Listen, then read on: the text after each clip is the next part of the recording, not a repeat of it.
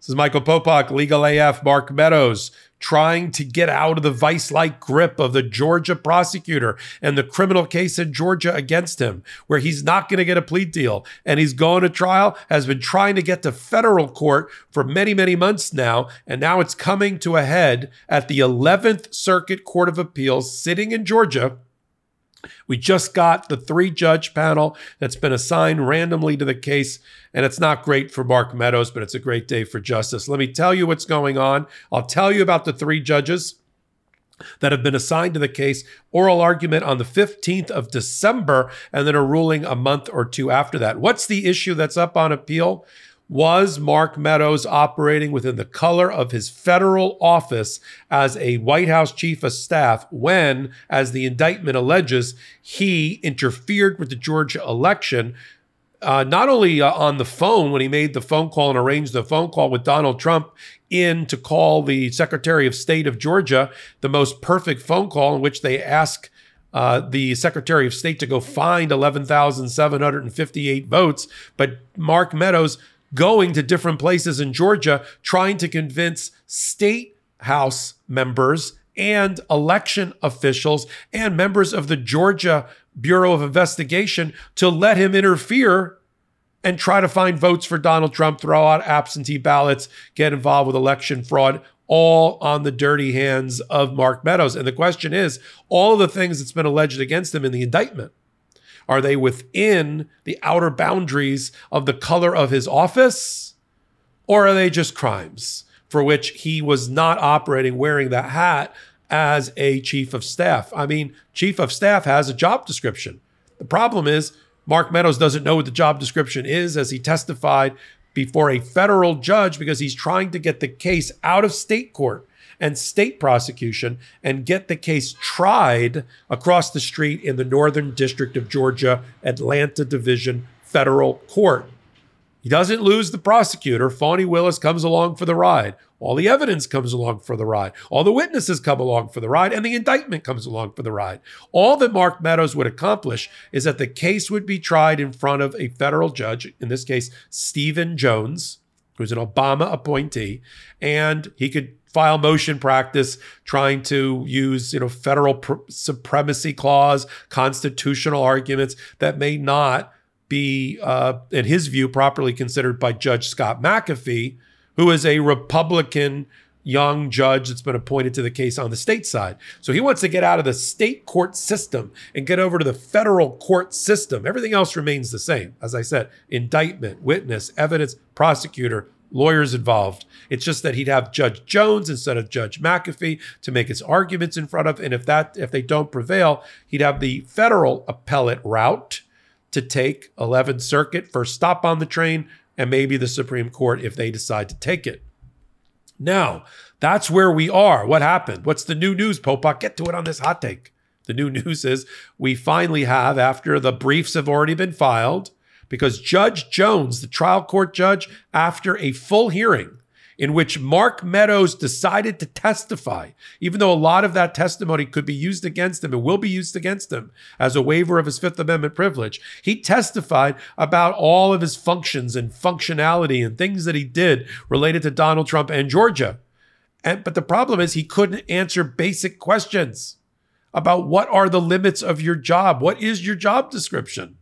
And so the judge, after hearing that and oral argument by his lawyers, concluded that he's not entitled to federal officer removal to take the case from state to federal court, right? There's a provision in the removal statute.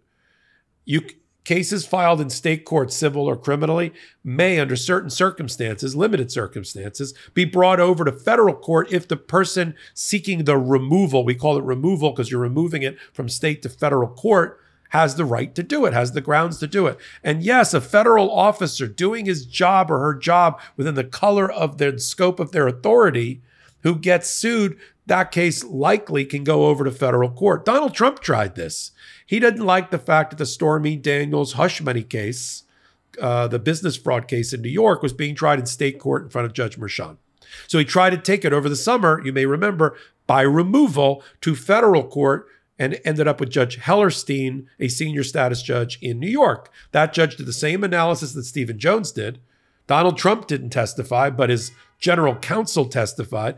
And there the judge concluded having an affair and trying to cover it up is not within the scope and duties of your presidential authority as a federal officer. So no, you're going back to state court. And that ended there. Donald Trump didn't even try to appeal.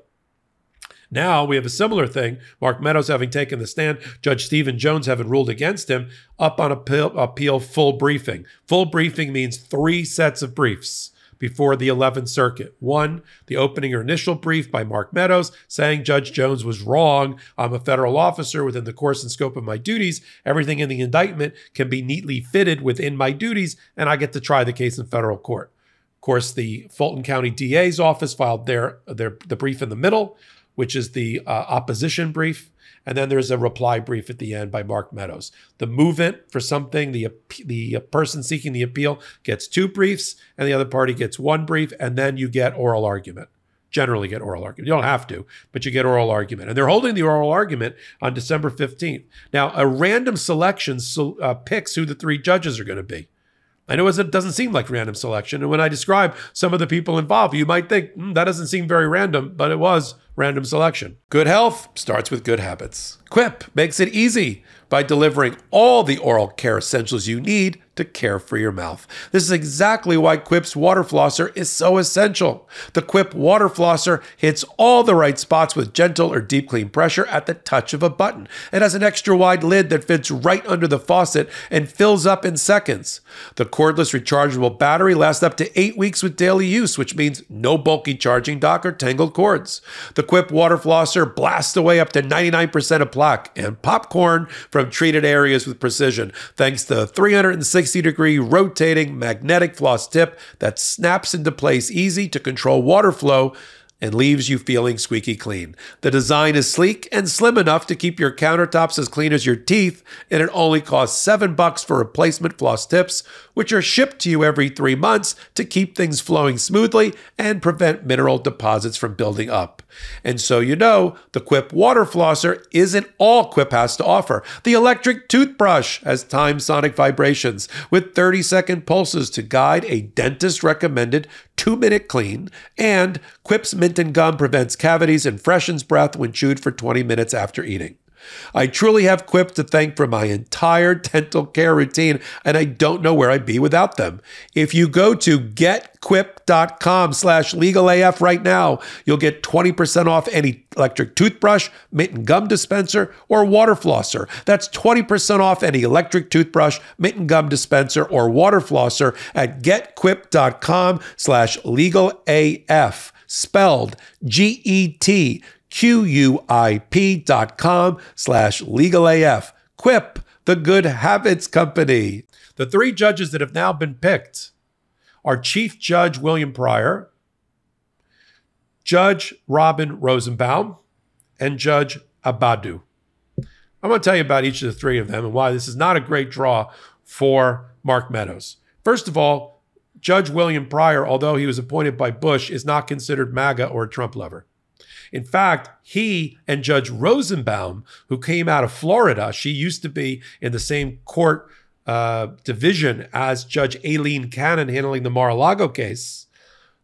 Those 2 judges, Pryor and Rosenbaum, were on different appellate panels that slapped back Judge Cannon when she tried to interfere before indictment with the criminal prosecution of Donald Trump.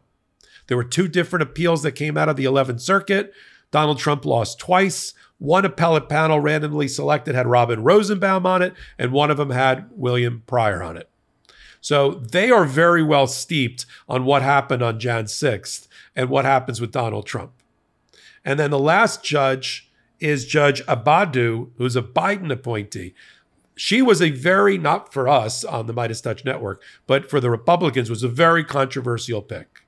First of all, she never was a judge before she became an appellate judge. And that's okay. We have judges on the U.S. Supreme Court that were never judges before. Justice Kagan, Alina Kagan, was never a trial judge. She was a solicitor general. She argued cases in front of the Supreme Court, but she was never a lower level trial judge, and neither was Judge Abadu. Judge Abadu, whose family's originally from Ghana, did a lot of public interest work. She worked at an old law firm of mine, Skadden Arps, did a great job there. And then she devoted her career to the public sector and public interest law. And she was one of the leaders and a deputy legal director of the Southern Poverty Law Center. The Southern Poverty Law Center is one of those organizations, democratic, progressive, deals with First Amendment rights, that also monitors the conduct of people that are in the House and the Senate and identifies those that are racists. And they didn't like the fact that she worked at the Southern Poverty Law Center, which goes after extremists, files lawsuits against the KKK and the John Birch Society and Proud Boys and Oath Keepers and that type of thing. That was her background. That's how she got on the 11th Circuit. So you've got Pryor, who's Bush but not MAGA. You got Robin Rosenbaum, who's Obama appointed and came out of the Southern District. And you got Abadu, who's just barely got out of confirmation process. Chuck Schumer, the Senate Majority Leader, had to use all sorts of things at his disposal to get her vote out and get her appointed. She just got on the bench on the 11th Circuit. That's what Mark Meadows and his lawyers, Mr. Terwilliger, is going to have to argue in front of on the 15th. Now, that oral argument is going to be recorded, and we'll be able to tune into it live, report on it live about the results. Let me give you my prediction here as a lead analyst, one of the analyst anchors on Legal AF on the Midas Touch Network. Mark Meadows is going to lose.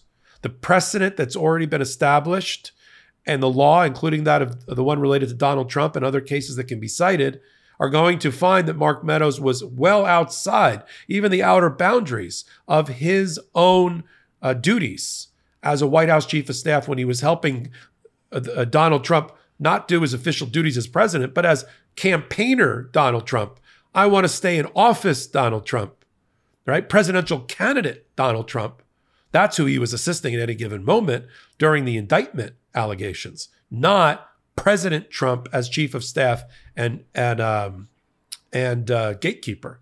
And so once you make that distinction, then all the case law falls into place. You're outside the protection. You're outside of being a federal officer. You don't get federal officer removal entitlement to take the case and have your case tried in federal instead of state court. And also because he was not, when he was indicted, the chief of staff. And that's an argument, I'm sure, even though it wasn't fully briefed with Judge Jones, will come up with the full briefing before the 11th Circuit, which is, who cares? The guy was a former, just like the former president, this was former chief of staff. And the public policy considerations and constitutional considerations don't really apply when the guy no longer holds the job. He doesn't get the benefit of federal officer removal, the argument goes, because he wasn't a federal officer at the time the indictment came down.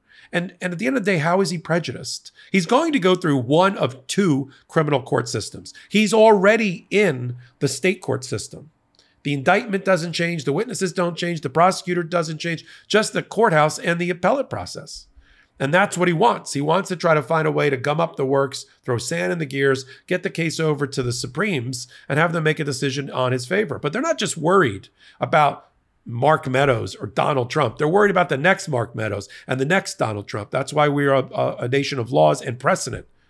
And so my prediction is he's going to lose at the 11th Circuit, regardless of the panel, but certainly with this panel. And then he's done, right? That he's dead in the water unless the Supreme Court decides to take his case, which I doubt that they're going to take that case. And if they take that case, that they're going to decide it in time. They're going to just let him continue to be prosecuted in Georgia, which looks like it could be as early as a summer trial against Mark Meadows. I'll do another hot take about why Mark Meadows is in such serious trouble in the Georgia prosecution, regardless of the courthouse and appellate system, in another hot take. But for now, I'm reporting on this issue.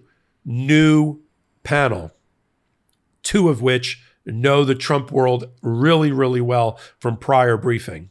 And this is not a good panel selection for Mark Meadows or his lawyer. We'll continue to follow. We'll update you after we hear the oral argument on the 15th of December.